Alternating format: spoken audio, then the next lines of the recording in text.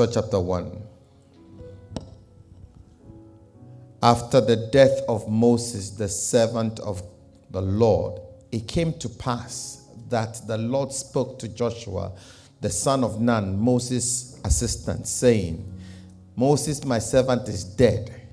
Now, therefore, arise and go over this Jordan, you and all these people, to the land which I am giving to them, the children of Israel. Every place that the sole of your foot shall tread upon, I have given you, as I said to Moses, from the wilderness of and this Lebanon, as far as to the great river, the river Euphrates, all the land of the Hittites, and to the great sea, towards the going down of the sun, shall be your territory. No man shall be able to stand before you all the days of your life. As I was with Moses, so will I be with you. And I will not leave you nor forsake you. Be strong and be of good courage. For to this people you shall divide as an inheritance the land which I swore to their fathers to give them. Only be strong and be very courageous, that you may observe to do according to all the law which Moses my servant commanded you. Do not turn from it to the right hand or to the left, that you may prosper wherever you go. Amen. Verse 8, this book of the law shall not depart out of your mouth, but you shall meditate in it day and night, that you may observe to do according to all that is written in it. For then you will make your way prosperous, and you will have good success. Have I not commanded you? Be strong and be of good courage.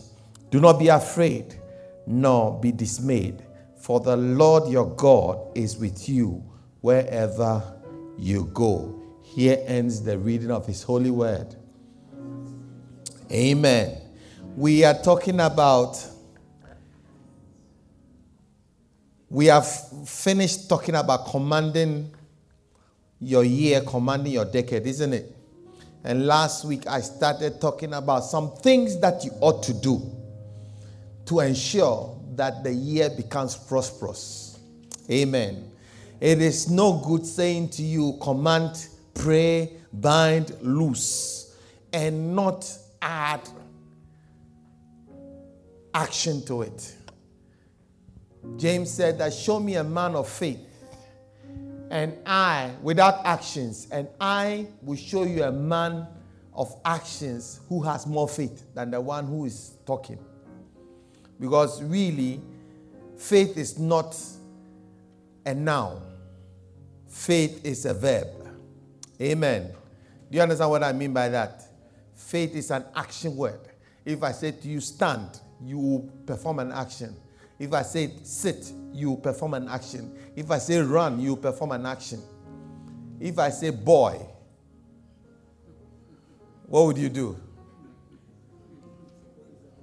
It's nothing. It's a boy.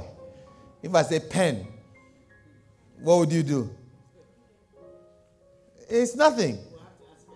You know, if I say pen, the first thing is that, do you want a pen? Do you understand what I'm saying? When I say boy, which boy are you talking about? Because those are nouns.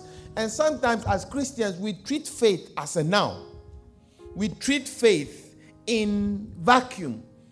You know, like we talk about commanding your year, commanding your decade, commanding your day.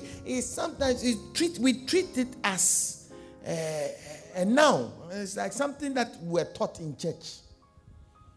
But how does it practically apply to your day-to-day life?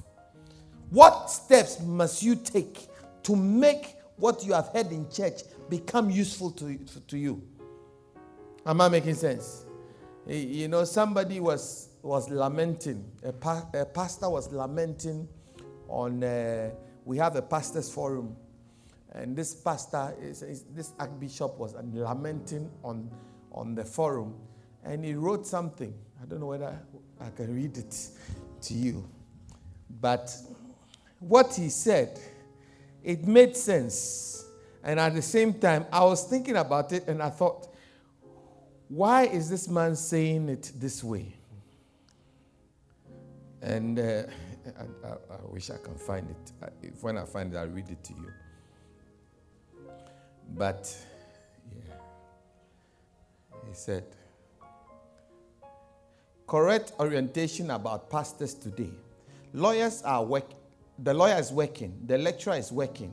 The journalist is working. But the pastor is playing, Abi. Clap for yourselves. So, I think I should have given the pastor some to read it, but I'll read it. You think everyone else in every other profession is really busy, but it's a pastor you say, go and look for a job. Well done.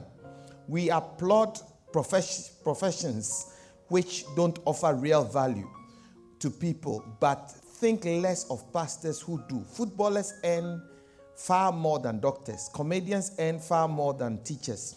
Pastors earn very little or nothing and think that is fine. How has mercy helped you in your life or given you new hope for living? How has basket mouth, he's a comedian, saved your marriage and help you be delivered from your addictions? But pastors are involved daily, bearing the brunt of helping people live a better life. Yet when you see them own few things, you behave as though they don't deserve anything. In case you don't know, being a pastor is one of the most demanding and sacrificial jobs I know on earth. I am a pastor.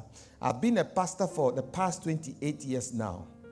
I have been to the police station, which I have been, several occasions because of my church members. I have visited several hospitals.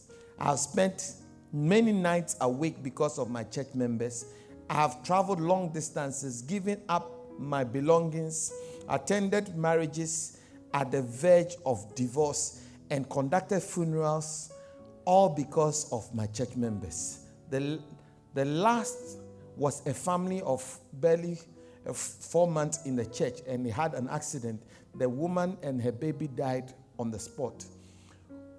When I got there, the whole family was crying to me, asking me in tears, Pastor, why? Who else is supposed to answer such questions? It's always the pastor. Yet in the midst of that, he brings courage and restores hope. But when it comes to the pastor having money, people will frown and wag their tongue against it. And yet the economy is not different for the pastor. It's not different for the pastor. Everyone else cries. But when the pastor does, we say he has no faith. Everyone can bring their problems to the pastor. But no one asks if the pastor has eaten. He should tell it to God. Even when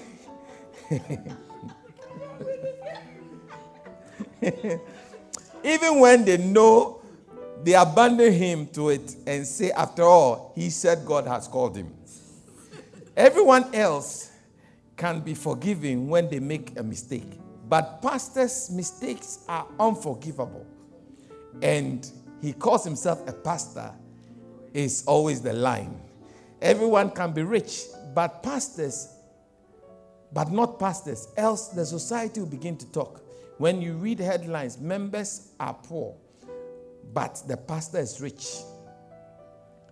But you won't ever hear or read when members are rich and their pastor is poor. You think it doesn't happen. I've seen a church where members have big cars, but they all drive home without anyone offering to drop the pastor and his family home first. Not to talk about buying him a car.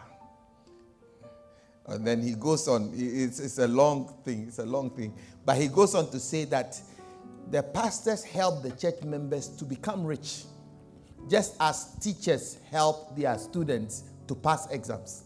And we enumerate the teachers and we congratulate them for helping their students pass.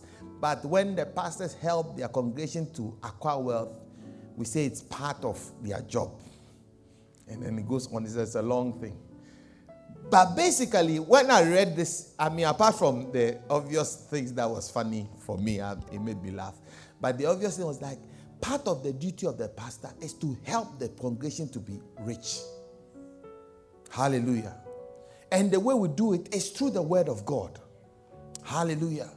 And I believe that part of my duty for you, or my covenant to you this year, is to help you to become wealthy. Amen. Because the Bible, you see, God wants us to become wealthy. Say, beloved, I wish above all things that thou mayest prosper and be in good health, even as your soul prospers. That is part of the pastoral vocation, is to help you prosper in every area of your life. Hallelujah. So it's not good me telling you that command your year, command your decade, command this, command that, and not practically help you to be able to do it. Am I making sense? And we start by looking at the scripture that we just read, where God was instructing Joshua how to navigate his year, how to navigate his walk, how to navigate from where he was, which was in transit, in the wilderness, in poverty, to the place of prosperity. Am I making sense? And he said to him that, listen, the first thing you must know is that Moses, my servant, is dead. What it means is that the way I did things beforehand have changed. Are you with me? I spoke to Moses, and Moses will come and tell you what I have said. But Moses, my servant, is dead. Which means that I won't speak to Moses anymore for Moses to come and tell you. So this time you have to learn to hear and do things differently. Most of us as Christians, we are creatures of habits. Human beings are, isn't it? The way we know God to do things, that is how we expect him to do things all the time. God gives miracles. So that's all. He's a miracle working God. Yes, he's a miracle working God. But sometimes the way he works miracles is through your work. Are you with me? But then we sit with our arms folded, hoping that a miracle will just happen. We don't know how. We don't know where it's going to come from. But God somehow will do something. Amen. But this is not what God was saying to Joshua. He said that my servant Moses is dead. Leave the Moses' era in the past. You, Joshua, arise and go towards the promised land. This time you have to put some effort into it. Hallelujah. I said this time you have to do what? Put some effort into it. Amen. He says that, listen, the assurance I have given you that is that everywhere the sole of your foot shall tread, know that I have given it to you. Amen.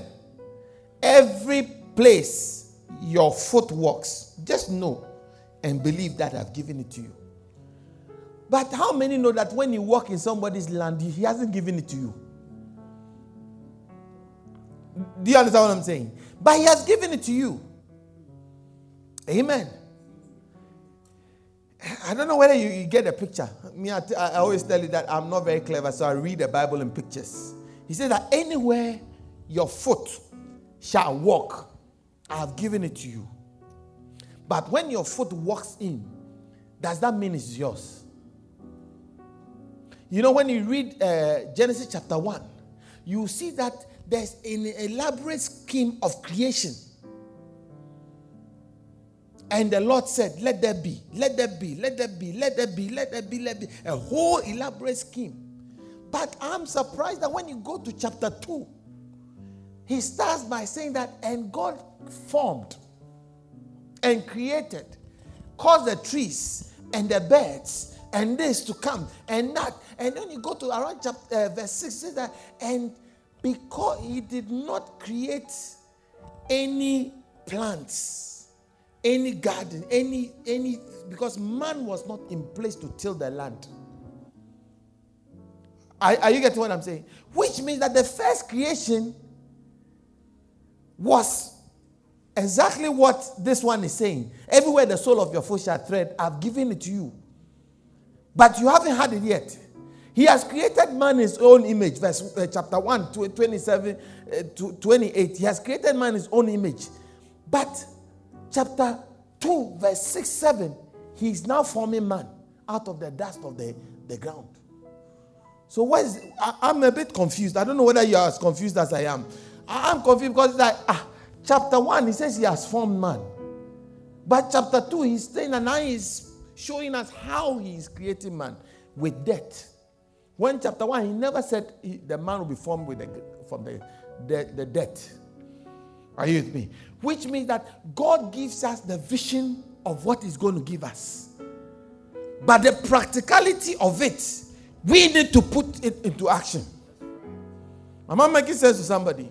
So you see, let us not make a mistake where we come to church, we get the vision, we get everything like in chapter 1, and then go home and not add chapter 2 to it.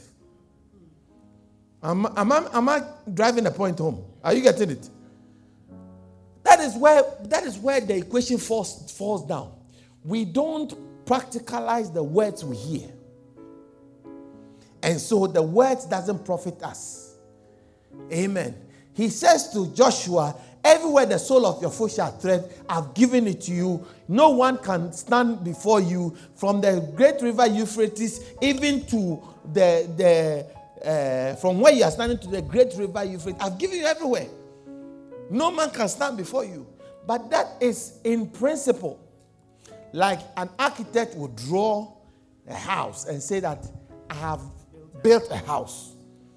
But the house is built on paper. Or it's built on a computer. Are you getting what I'm saying? But the house is built, but it hasn't been built yet. When you go to the land, the architect will tell you, you are standing in the living room. This is the kitchen. This is where the lounge is. This is the courtyard. The whole thing is dead. Are you getting what I'm saying? But that is it. He's built it. Amen. In the same way, this year, this decade is being built right now. Are you with me? I am building it for you to see. But then you have to go and practically put it together. Hallelujah. Am I making sense? Then you will see the building really for sure. Hallelujah. Everywhere the sole of your foot shall tread upon, I have given it to you, as I said to Moses, from the wilderness and this Lebanon, as far as to the great river, the river Euphrates, all the land of the Hittites, the great sea towards the going down of the sun, shall be your territory. All this land shall be your territory. It's been mapped out. Amen. Hallelujah. Amen. I don't know whether the way you are being quiet, I don't know whether I'm getting through. No man shall be able to stand, verse 5, no man shall be able to stand before you all the days of your life. As I was with Moses, so will I be with you. I will not leave you nor forsake you. Amen. That is our blessed assurance. That it doesn't matter how hard things turn out. It doesn't matter how things, the circumstances, the setbacks happen. He is with us. Are you with me? You will go through ups and downs in the year, but that's okay. He's still with you. He is still with us. Amen. It is still the same. He has not, you see, it's like God needs the ups and downs. Otherwise, we tend to, we pride sets in, or we tend to lose focus on God. The ups and downs is all mapped out. See, when you are following God, it is not a straight line. Hallelujah. This year will be like this. This decade will be like that. There will be ups, there will be downs. But at the end of the decade, at the end of the year, you will see practically that it has been the best year yet. Hallelujah. Are you with me? Only be strong and be of good courage. Be strong and be of good courage. Amen. Listen, life says what you are looking for, I've got it. But I'm only going to give it to those who have guts to take it. Are you with me? What you are looking for, I've got it. But you need guts. I was telling you a story about a pastor, my pastor friend who recently just bought a building in London. And I was his coach. I mean, this man has been talking about buying a building before we bought this building. Are you with me? And every time he's been talking about it, then at the point, sometime last year, he got to the point where he says, if you have guts, come for it. Then he said, no. This thing won't happen. Then I told him, no, that is how it is. The thing is like that so that only those who have guts can have it. If it was that easy, everybody will have it. do you get it? At the point, they said to him that he has to put a down payment of £160,000. That is just the cash. That's cash down. He says, if I sell my house and I sell everything, I can't raise that money. And you see, the thing is that the bank will give you a period of time. And the period of time is like a few weeks, a couple of weeks. And this was like around Christmas time. So he said, where am I going to get the money? I said, that it's so he will call. Then when he's really down, then you call me. So it's like, I have asked everybody I know. I have, begged, borrowed, stole, done everything. He said, I can't even raise a quarter of the deposit. Meanwhile, he had given like about 20,000 to the people. You hold 20,000 first. And then he brought a little bit more. Now they said, listen, if you don't finish paying by the 28th of December, you lose your deposit.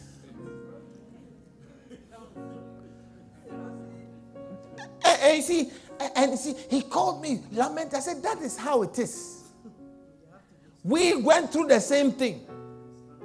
You need to be strong and courageous. Otherwise, you will not get very, very important things in this life. And those type of things, they make you sit on the edge. Do you understand? You can't sleep. Do you understand? You can't sleep. And it doesn't look like God is going to come through. So he will get to that point where he feels so discouraged. He feels like nothing is working and all that. Then as he gets to that point, he'll call me and I say, oh, it's like that. And he calls me, Christopher, are you sure? I said, it's like that. No, but when you're going through this, you didn't tell me that is how it is. I said, it is like that. Life says that I have what you need. It's in my hand. If you have guts, come for it. Are you with me? And when you are going towards what life has for you, it's a very fearful thing. What if it fails? We are just about to start Christmas. And it's 28th. When we start Christmas, it means nobody is going anywhere. There's no thing open. And as soon as we finish Christmas, I'm losing my deposit. What should I do? Then you call me. So what should we do? Then I say, no, don't do it this way. Do it that way. No, don't do this one. Call them again. Tell them this and tell them that. Then you go, I've just called them. They said this, then they said something. What should I say? I said, yes, I know they will say that. When they say this, you also.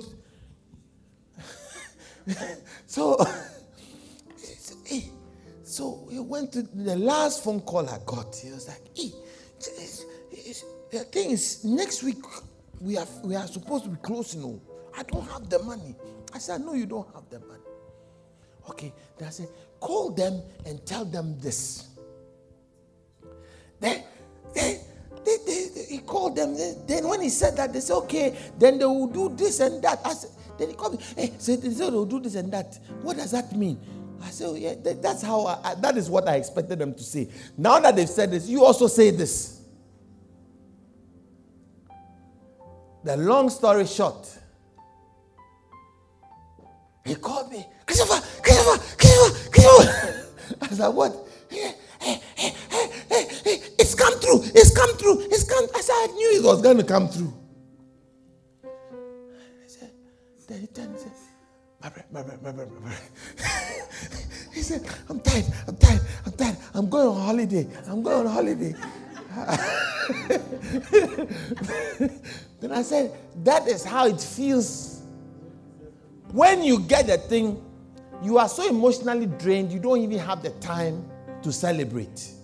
Because it has taken so much out of you. I said, that is what life, when God gives you something, that's how it is. You thought you are just sleeping and then God will come, my son, here. Then, no. That's not how it works. I believe I'm helping somebody. Hallelujah. Yeah. Listen, when you read the story of Joshua, you would think that it's a fairy tale. It's as if he was sleeping around and then, all of a sudden, the people are just falling down, conquering them. Everywhere he passes, they all lie down. And then he collects the land. And then he gives. And then when he goes, they all lie down. Then he collects and gives. Then when he goes, they lie down. No. No. When you read the Bible like that, you miss out. Hallelujah. When you read the Bible like that, you have it all wrong. See, we all quote chapter 1 verse 8 and go to sleep. Listen, the guy wasn't sleeping. No. He couldn't sleep. Anybody who has received anything substantial, if you ask them, they tell you the same story. The fear you go through, the anxiety, the sleepless night. By the time you get a thing, you can't even jubilate anymore.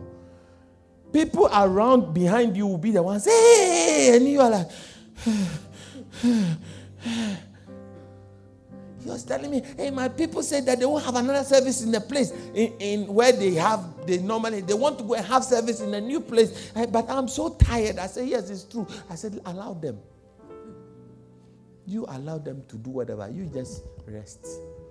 Because a mother who pushes out the baby, by the time the baby comes, she doesn't rejoice like the father and the people around.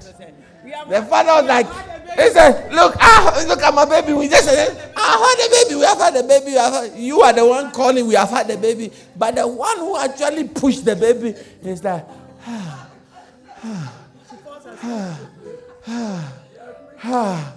because it takes that much out of you. Hallelujah. People are, oh, the husband, the congratulations. You are just walking like, yeah. You know what you have been through to get to that place. Hallelujah. Yeah. I will not leave you or forsake you. You see, God kept telling him, be strong and be of good courage. I will not leave you or forsake you. Do you know why? Because when you go through the things, you feel afraid. Are you with me? Then secondly, it will feel as if God has left you. It will feel like God has forsaken you. Anything that you make substantially in life, you will go through that. But what I want you to know is that he hasn't failed you. He hasn't forsaken you. He is still with you. Don't, even when every door is being shut in front of you, know that he's still with you. Say the rod and the staff, they comfort you. Hallelujah. Am I talking to somebody? Yeah. I will not leave you. Be strong. He says, I will not leave you and forsake you. Then he goes on after that, be strong. In fact, be strong and be of good courage. In this small passage, it's about 5 or 6. Be strong and be of good courage. In this small passage, God said it to him about 6 times. I will not leave you. Be strong. Only be strong and be of good courage. Only be strong. Because at the point, even the people, your people who are supposed to back you, they will be the one who will question what you are doing. Say, maybe this thing God hasn't called us to do, get it all. You know, even my wife is questioning whether God's hand is in this thing. I say, oh, welcome to the club. Welcome. It's okay. Then you say that, now I don't even know where to turn to. Because even my pastors are saying that this thing, maybe God's hand is not in it. The way we are struggling, if it is God, it will be easy. What scripture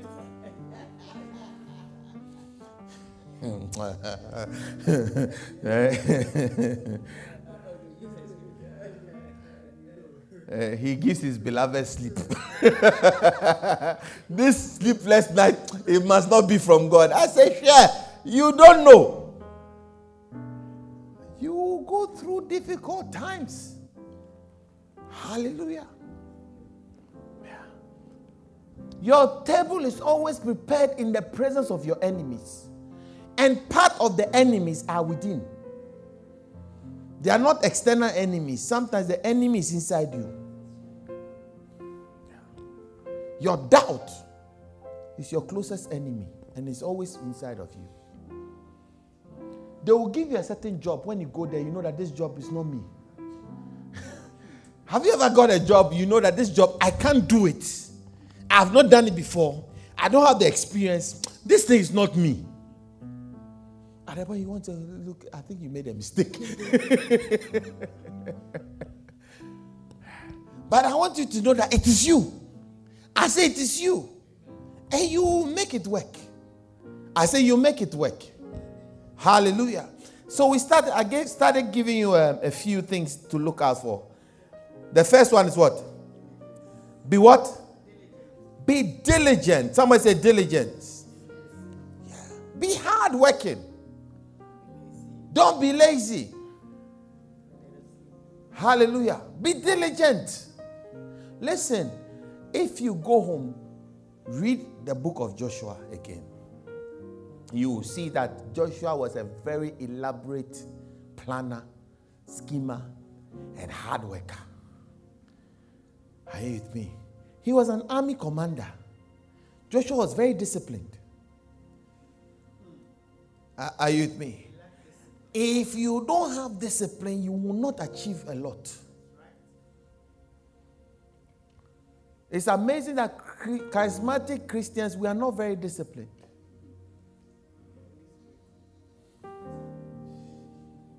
We are very lazy in the name of the Lord.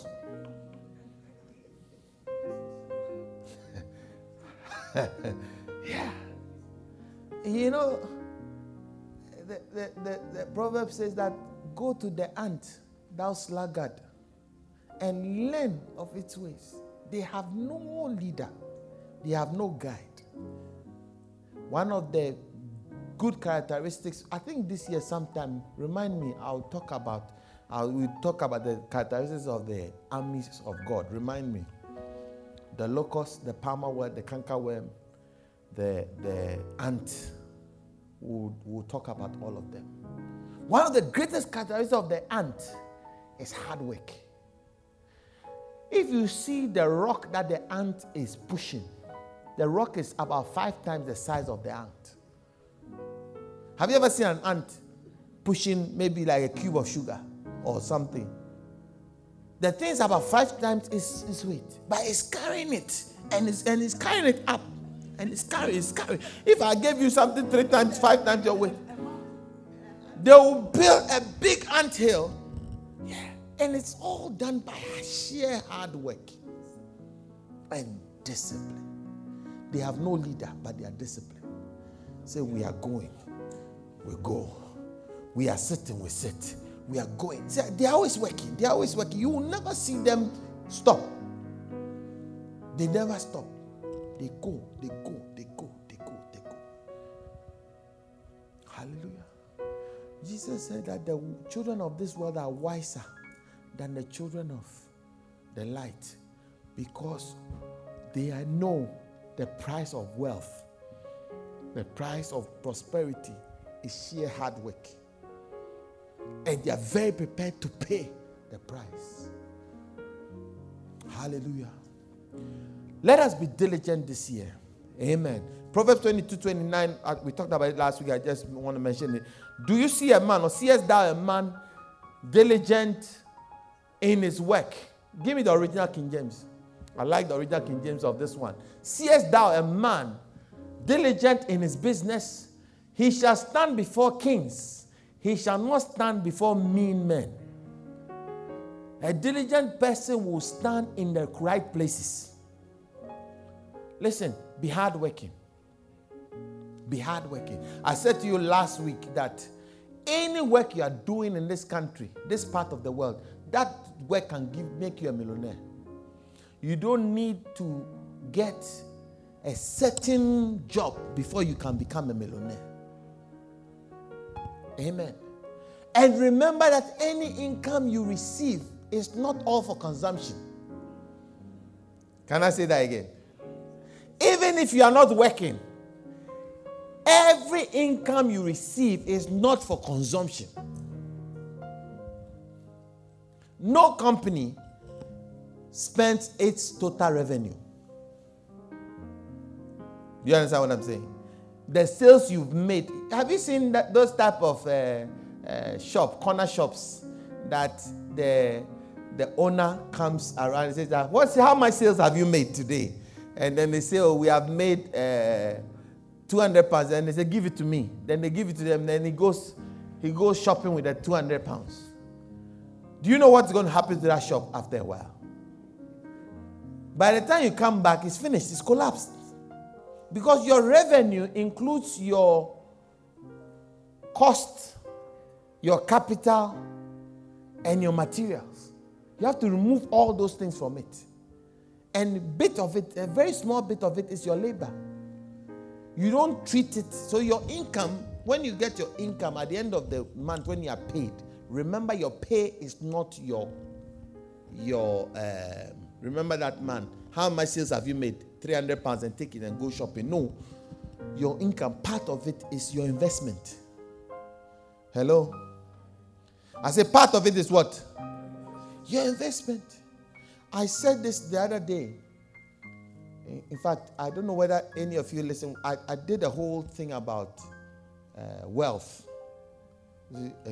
Last year, a couple of years ago. I put it, somebody sent it to me.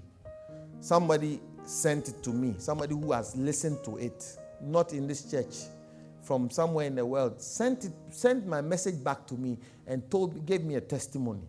So I reposted it on my Facebook wall.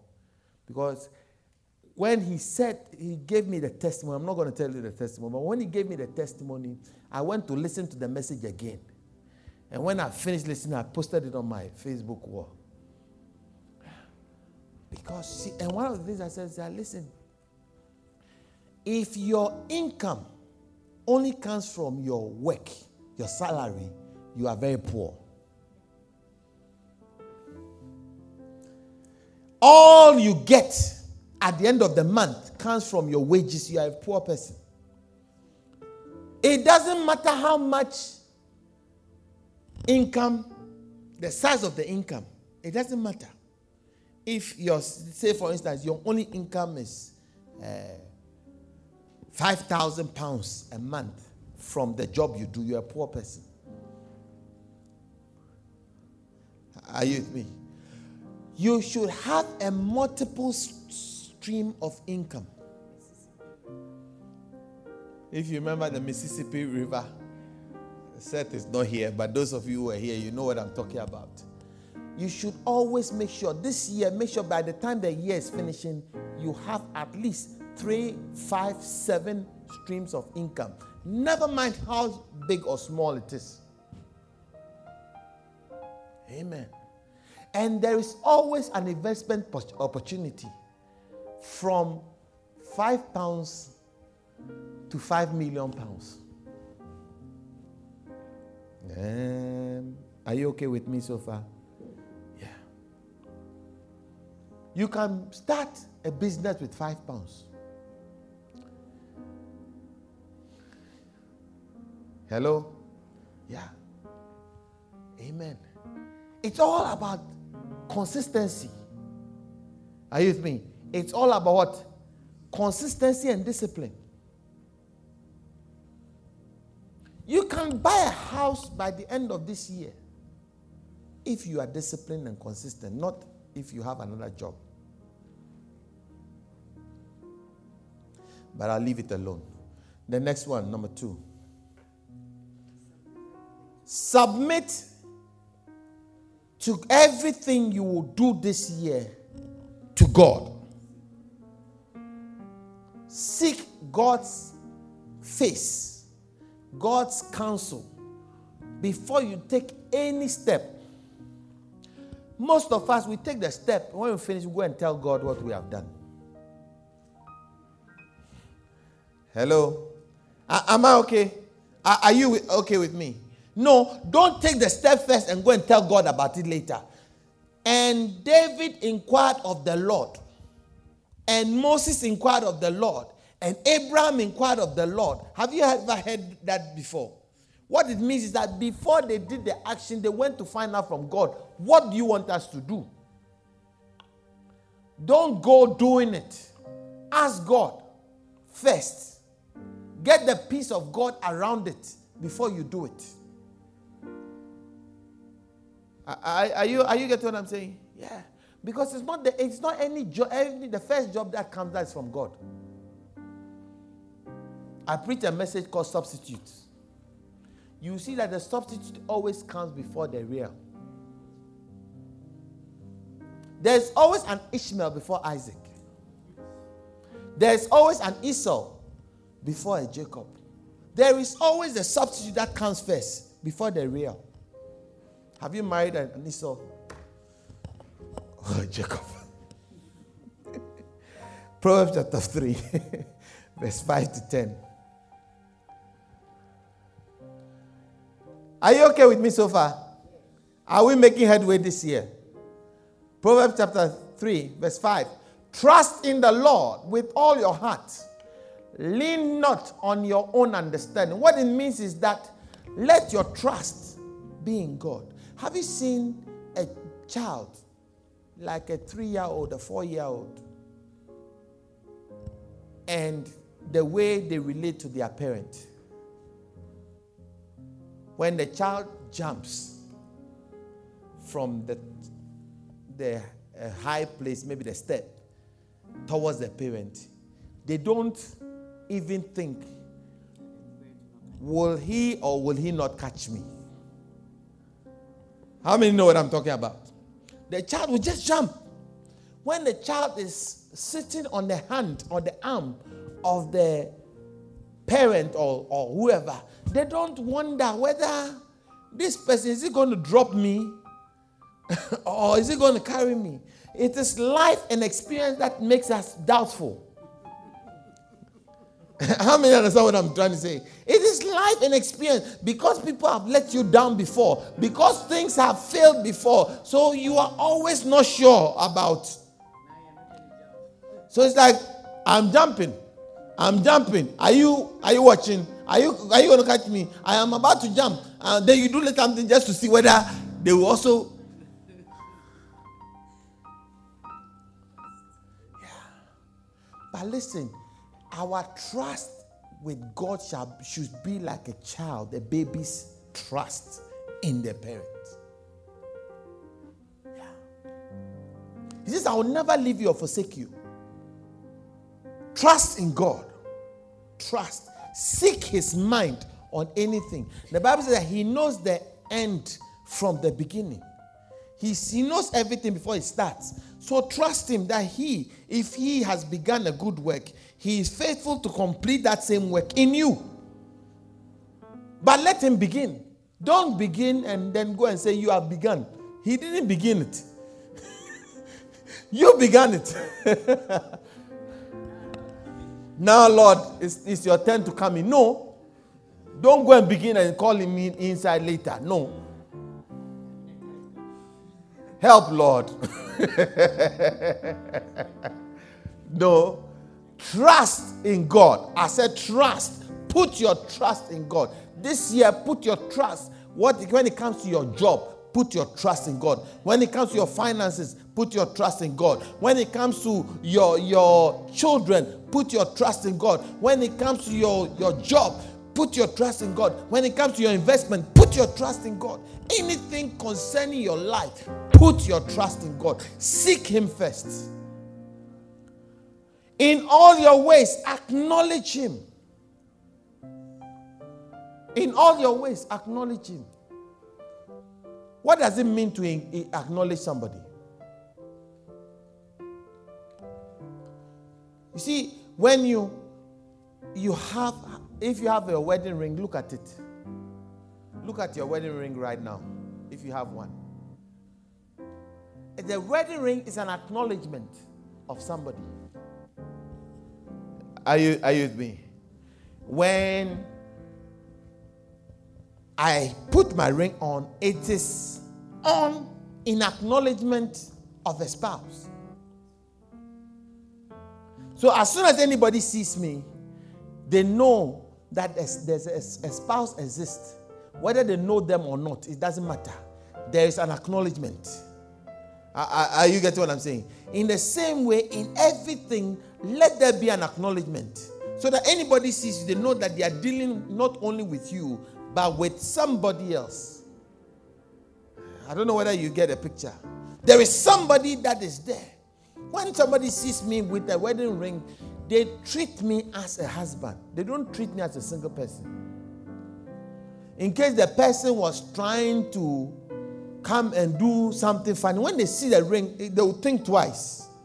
Even if the spouse is not in the area. Because there is an acknowledgement. If Satan is thinking about coming to steal from you and they see, do you understand? Like a man is trying to come and chase you and then sees a wedding ring, immediately it's like he thinks twice. Maybe this one is not one I should go for. Let me go for somebody else who hasn't got an acknowledgement. Are you wearing an acknowledgement? Or you don't have one? How many will we, if I was trying to, maybe I'm looking for a girl and I see this one has a ring and I see that one hasn't got a ring, I'll go to this one. Because I have a better chance there. You get it? In the same way, when Satan comes and they don't see an acknowledgement, they have a better chance there. And see that when you acknowledge him, he directs your path. So, does it mean that the ring is directing my path? Yes. Because I have a ring on. It controls what I'm supposed to do. Have you seen that those bad boys, they'll take the rings and put in their pocket before they go and chase a girl? Yeah, because this one acknowledges and directs your path. So if you want your path not to be directed, then you have to remove the acknowledgement.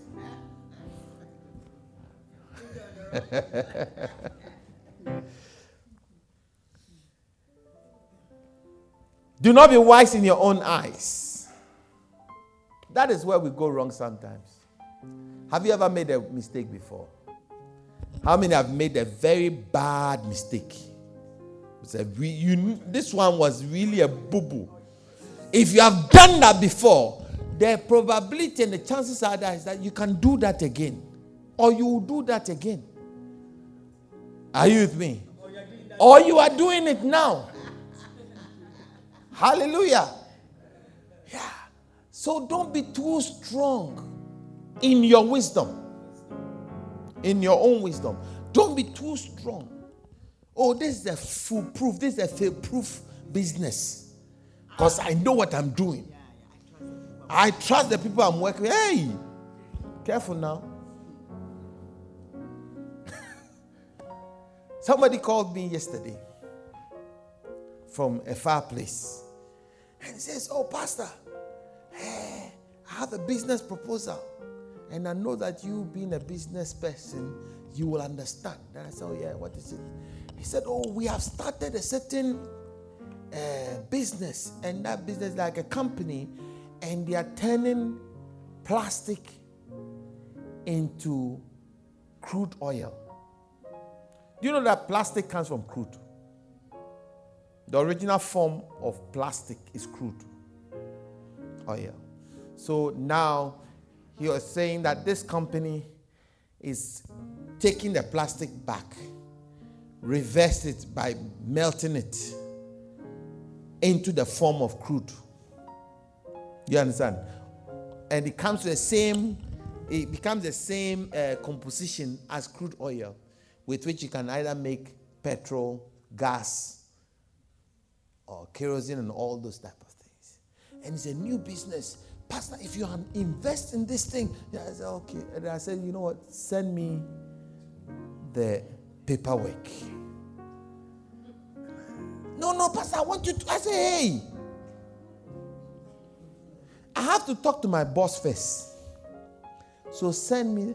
Oh, you mean you have to talk to your missus? No, I said I have to talk to my boss. I didn't say I have to talk to my missus. So send me the details. I'll talk to my boss first. And then after we'll talk. Because I have a boss. And I have to take it to the boss and say, hey, this is what they are saying. What do you think? And you say, no, don't touch it. Or yes. But most of us ask, oh, it sounds good. Hey, yes. No, it doesn't sound. You see, when it sounds too good to be true, it is too good to be true. Because I asked one question. I said, what is the government legislation on this? Is that the family? I said, okay. Because you see, most governments that produces crude oil, they fight to keep the crude oil at a certain price, which means that they make it so scarce. Do you know that if the natural productivity of crude was allowed, crude would be less than 10 pounds, 10 pence. Petrol would be less than 10 pence. When the actual, if you have done economics, you know what I'm talking about. The actual demand and supply, if it's allowed to play, it will be less than 10p. But they reduce the production to make the supply, the demand higher than the supply, which pulls up the price. So they have this OPEC people, they sit there and say, we are pegging the barrel at 60 pounds a barrel. Or 70 pounds a barrel. Then they will discuss. Then America says, no, we want to 70 pounds. Then Iran will say, so that is how come they've been bombing these Iran and Iraq people. Because those people, they are desperate. So they say they want to sell it for 30 pounds. Because they want ammunition. They want, this Afghanistan, they've just come out of war. So they need money desperately for their. So they want to reduce the price. Immediately, Trump sends bomb them just to confuse them. Then the crude oil is all about petrol. So if you come and tell me that you are moving plastic to become crude, then me too, I say, okay, here, take.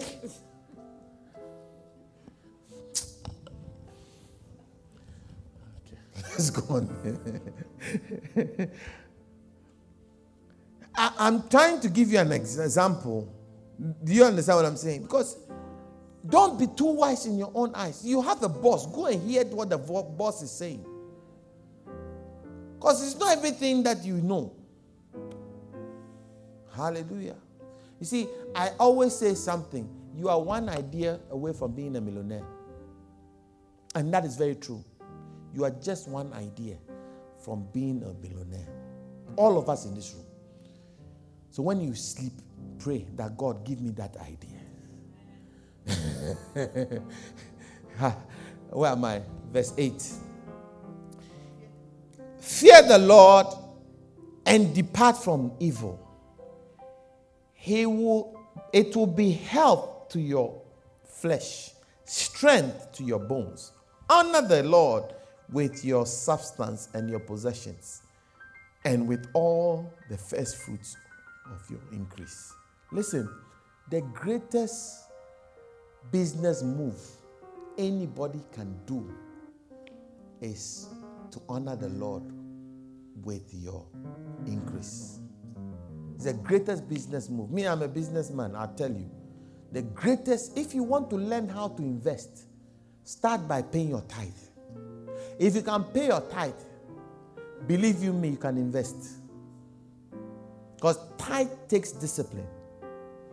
Are you with me? If you can live on 90, you can live on 70. You can live on 60. That is what tithe teaches you. Tithe teaches you how to live on 90 instead of 100. Are you getting it? And if you can live on 90, you can live on 80. You can live on 70. I always say to people, the principle is the same. When you come to church first Sunday of the month, you pay your tithe. As soon as you leave Monday morning, pay your tithe to your business investment.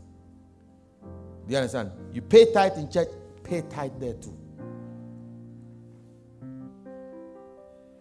Are you with me? And the more business-minded you become, the more I will tell you, never pay 10% tithe. 10% tithe is for class 1 children. No, let me leave it. We will talk about some of these things later as we go on this year. Is that okay?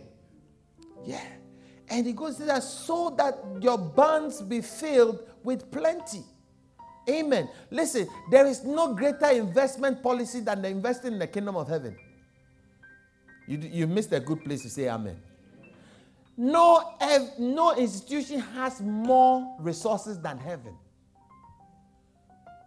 Oh, you are still missing a place to say amen. I say no institution. You see, I will teach you how to invest in things. Invest in crude, invest in oil, invest in this, invest in that. But I'm telling you, none of those institutions have as much resources as heaven. Yeah. And the biggest places of yielding return is the place you must invest more. Do you understand? That's the way the smart business people think.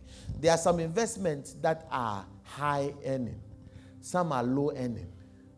Do you understand? You don't put all your investment in high earners alone. You spread it. So you put it on high earners, you put it on low earners. Do you understand? But the smart money goes on high yielding. Do you get it? But there's no higher yielding investment than heaven.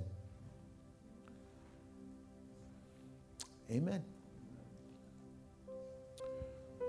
I'll prove it to you very soon. Don't worry. My time is up, isn't it? Okay. So, let's do one more. Number 3. Honor God with your wealth. Become a kingdom financier.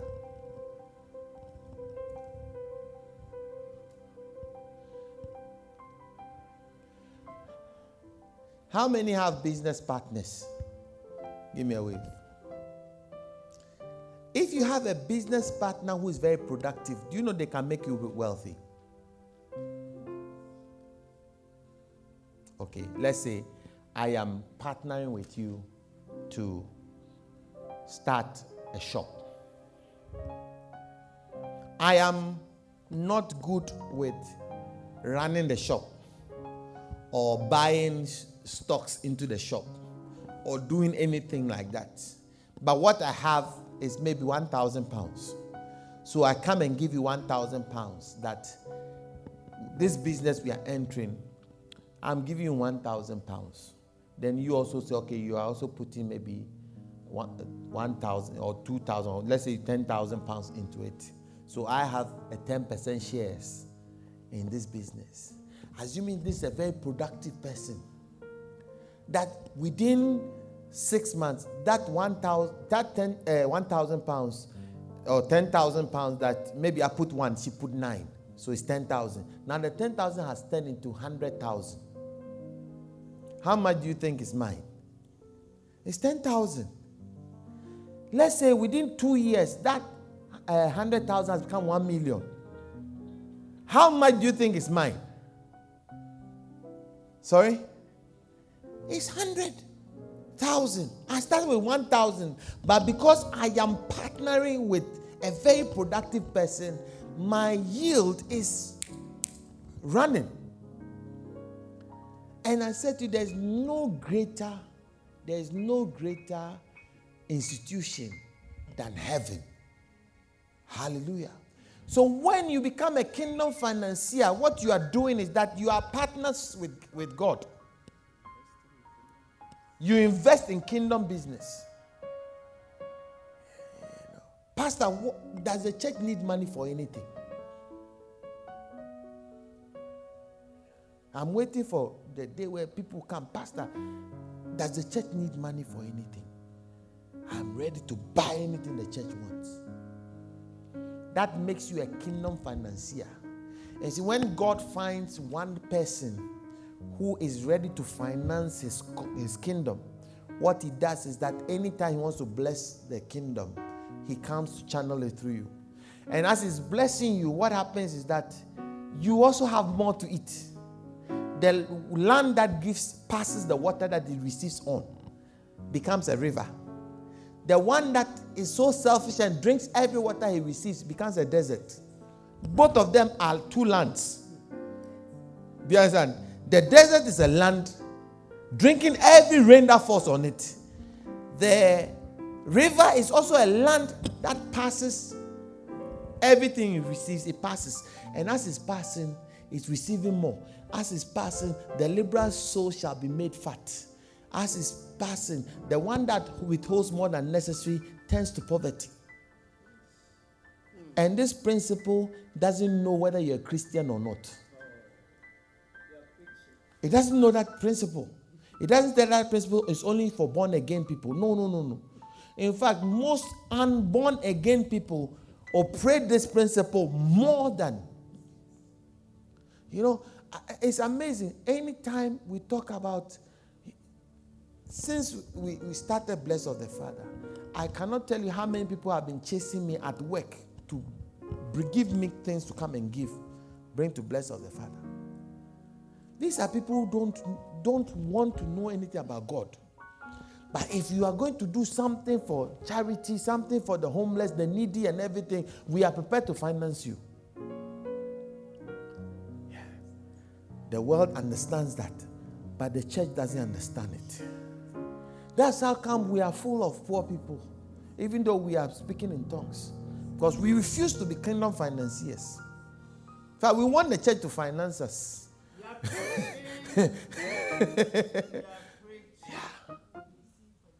Yeah. We want to receive from the church, not give to the church. And it tends to poverty. Yeah. You see, if you understand God as a business person, your life will change. Your financial life will change. Yeah. Because I am prepared to give you, listen, my job is an accountant. That is what I practice. Until 2009. I understood a certain principle. I resigned to go and serve God full time. Yeah. Because I realized the best investment is to invest my whole life, not my money. Because the money was not giving me as much. Me, I'm a very greedy person. Hallelujah. And you'll be amazed how God will bless you. You'll be amazed. Let's read the scripture and go home. Proverbs 10:22. The blessings of the Lord, they make rich and add no sorrow. The blessing of life will make you rich sometimes, but it comes with a lot of things. But when God blesses you, believe me, there's no sorrow attached to it.